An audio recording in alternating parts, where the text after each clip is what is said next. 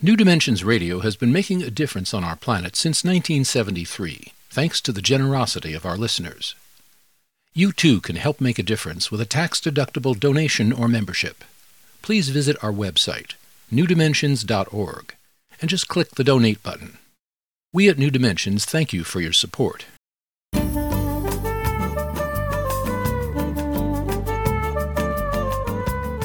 Hello, I'm Justine Willis-Toms. Today I'm hosting Sam Daley-Harris, and he's the author of the 20th anniversary edition of Reclaiming Our Democracy, Healing the Break Between People and Government.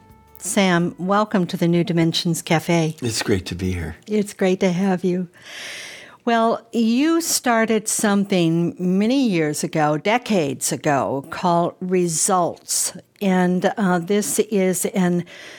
it is really an empowerment approach to grassroots citizens advocacy. So what is Results? Why is it? How is it different? And what is it? Yes, well, as I tell what it is, I also want to tell how I started from hopelessness, like I think many people feel. Results is a citizen lobby with two purposes. One is to create the political will to end hunger and the worst aspects of poverty. And the other is to empower individuals to have breakthroughs in expressing their personal and political power.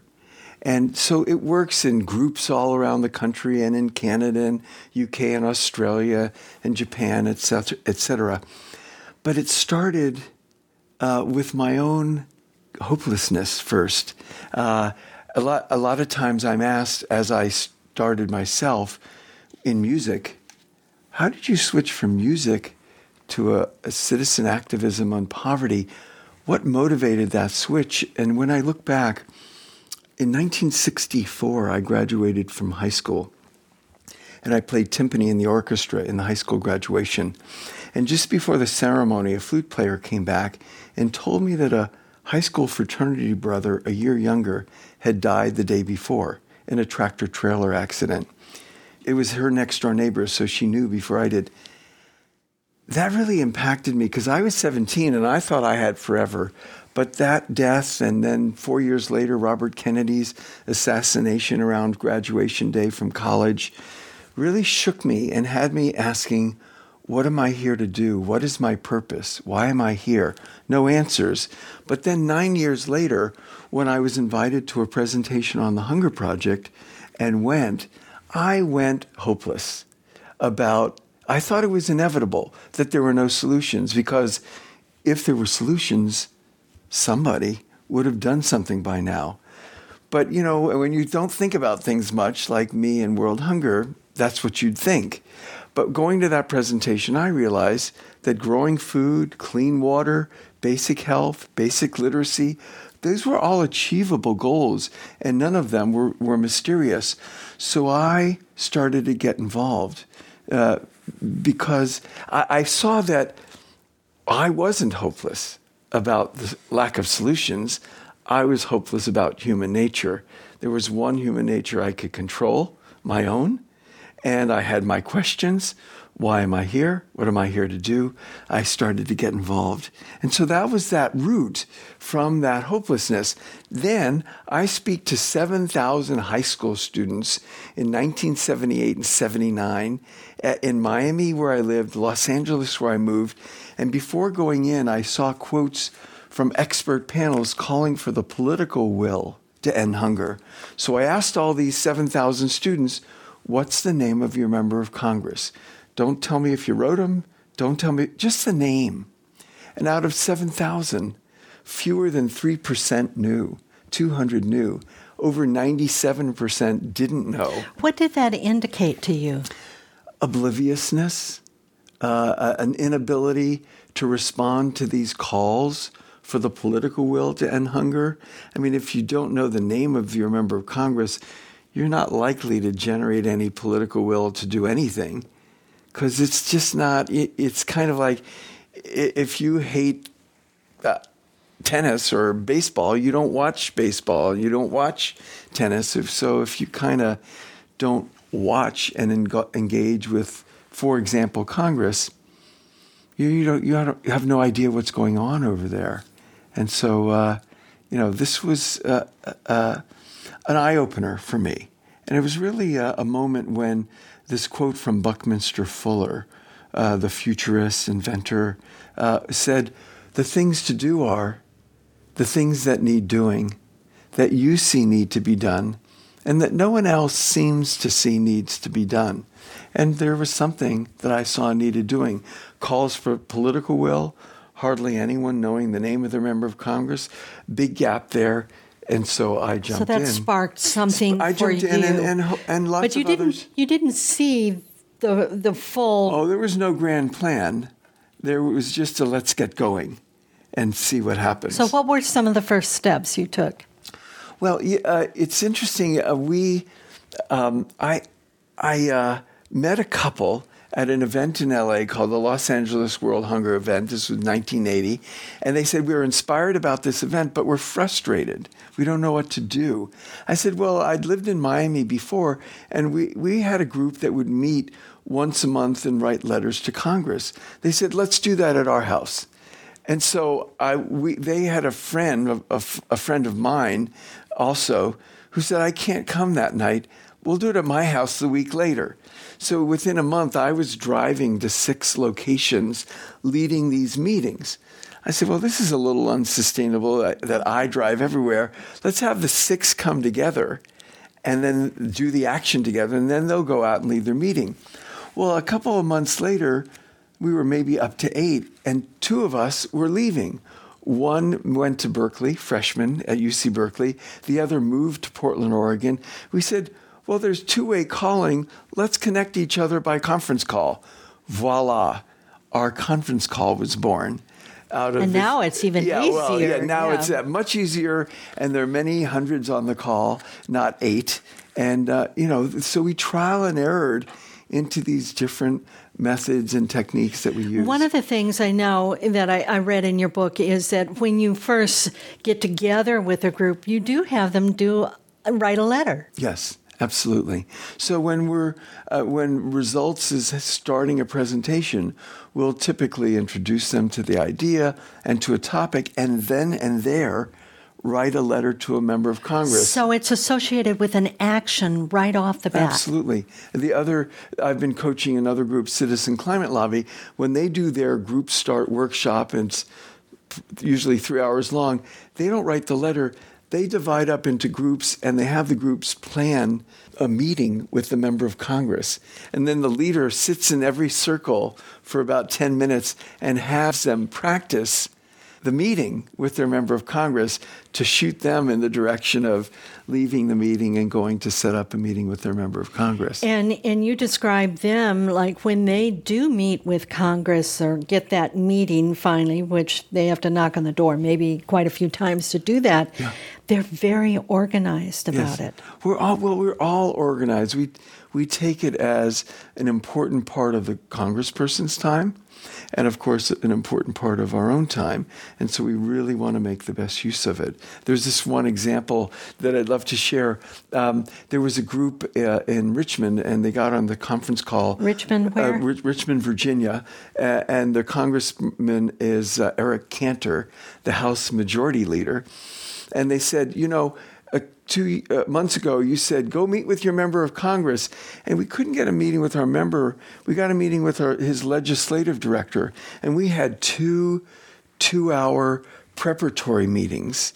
And this is before they went in. Yes. And it's a long story, but one of them is a retired naval meteorologist, and he brought the science, and another is very well organized, and he had the agenda on the flip chart, and they asked, what are the congressman's values in the area of energy, economy, and environment? And one of them, the 4 that went to the meeting, is Jewish, and the congressman's Jewish, and their member in the group is a very good baker. So he baked 2 challah breads, one for the congressman and one for the legislative director. And after their meeting, the legislative director said, you were the most organized group, a well-prepared group I've ever met with. And I tell that story, and when I meet with CEOs of nonprofits, I say, I think if I ask an ordinary climate activist to meet with Eric Cantor or his ledger director, I think they'd say, now, which wall are you wanting me to bang my head against? And I was meeting with the head of an environmental group with 4 million stakeholders.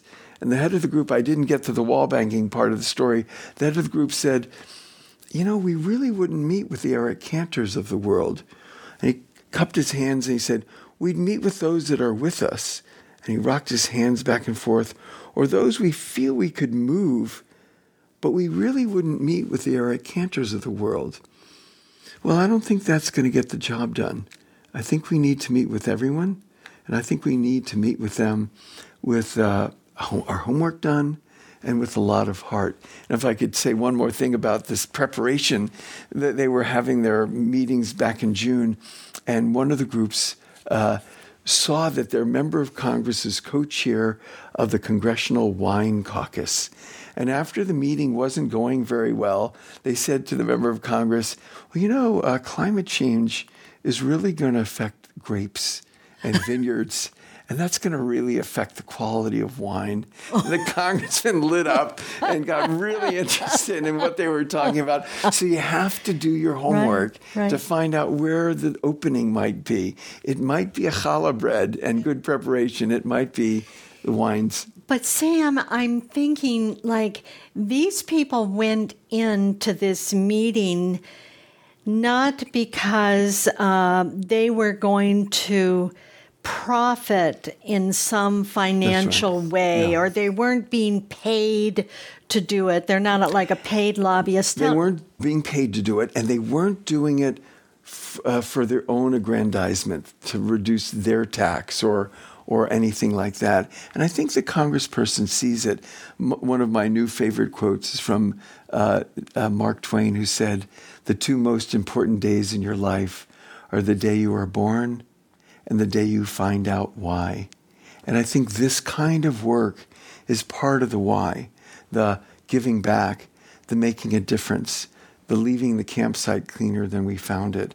And so when we can engage in this, our members of Congress can see that. I mean, they may be a little jaded the first meeting or two, but this is not a 50-yard dash.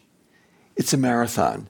And if you're in it for the long haul, over time you'll make a difference. What kind of reputation does Results have in Washington, D.C.? Well, I think essentially it has a reputation of a thoughtful group, a committed group, a well-prepared group, and a group that's not going away. So I was thinking that. And let me just say this. When we first started lobbying in the mid-'80s, UNICEF, the UN Children's Fund, said that 41,000 children were dying every day from preventable things, measles coupled with malnutrition, dehydration brought on by diarrhea, which was brought on by not washing hands or dirty water and infant formula. The latest statistics from UNICEF are that the child death rates per day have gone down from 41,000 a day to 18,000 a day.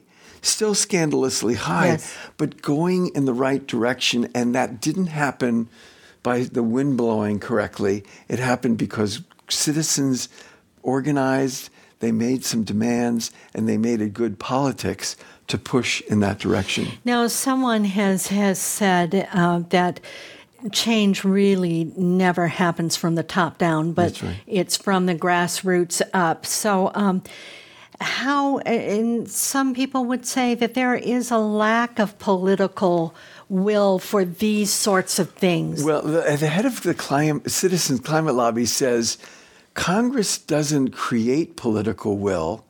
Congress responds to political will. So it's up to us to create it so they can respond to it. I think it might have been Obama even paraphrasing a previous president. "I'm with you on climate change. Now go out there and make me do it." Right. Because there are people making him do the opposite. Yes. And there are people making him do other things. And you need to help focus the attention.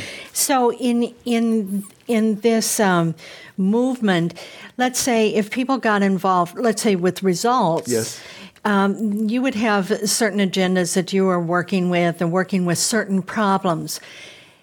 However, people can kind of get a taste of the model, even if that's not their most passionate issue or problem that they're looking at, but they can get a taste of the model, and then they can go out and start to use it in their own way. I mean, the book also has chapters on how-tos. There's the latest chapter that has, one of the new chapters has some 13 commitments on what's needed to succeed at citizen empowerment and transformation. And for me, that's important too. The transformation from I don't make a difference to I do make a difference, from I can't fight City Hall to I am City Hall. And so those are important things. So joining a group like Results or Citizen Climate Lobby or the Peace Alliance is now taking this on is one way to get a taste of it and to learn and maybe take it to another issue.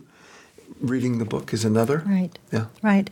Now, we met 20 years ago, maybe something like that. We were teenagers. We were teenagers across the microphones from one another. And you seem to retain your enthusiasm, your energy. So how do you keep this going?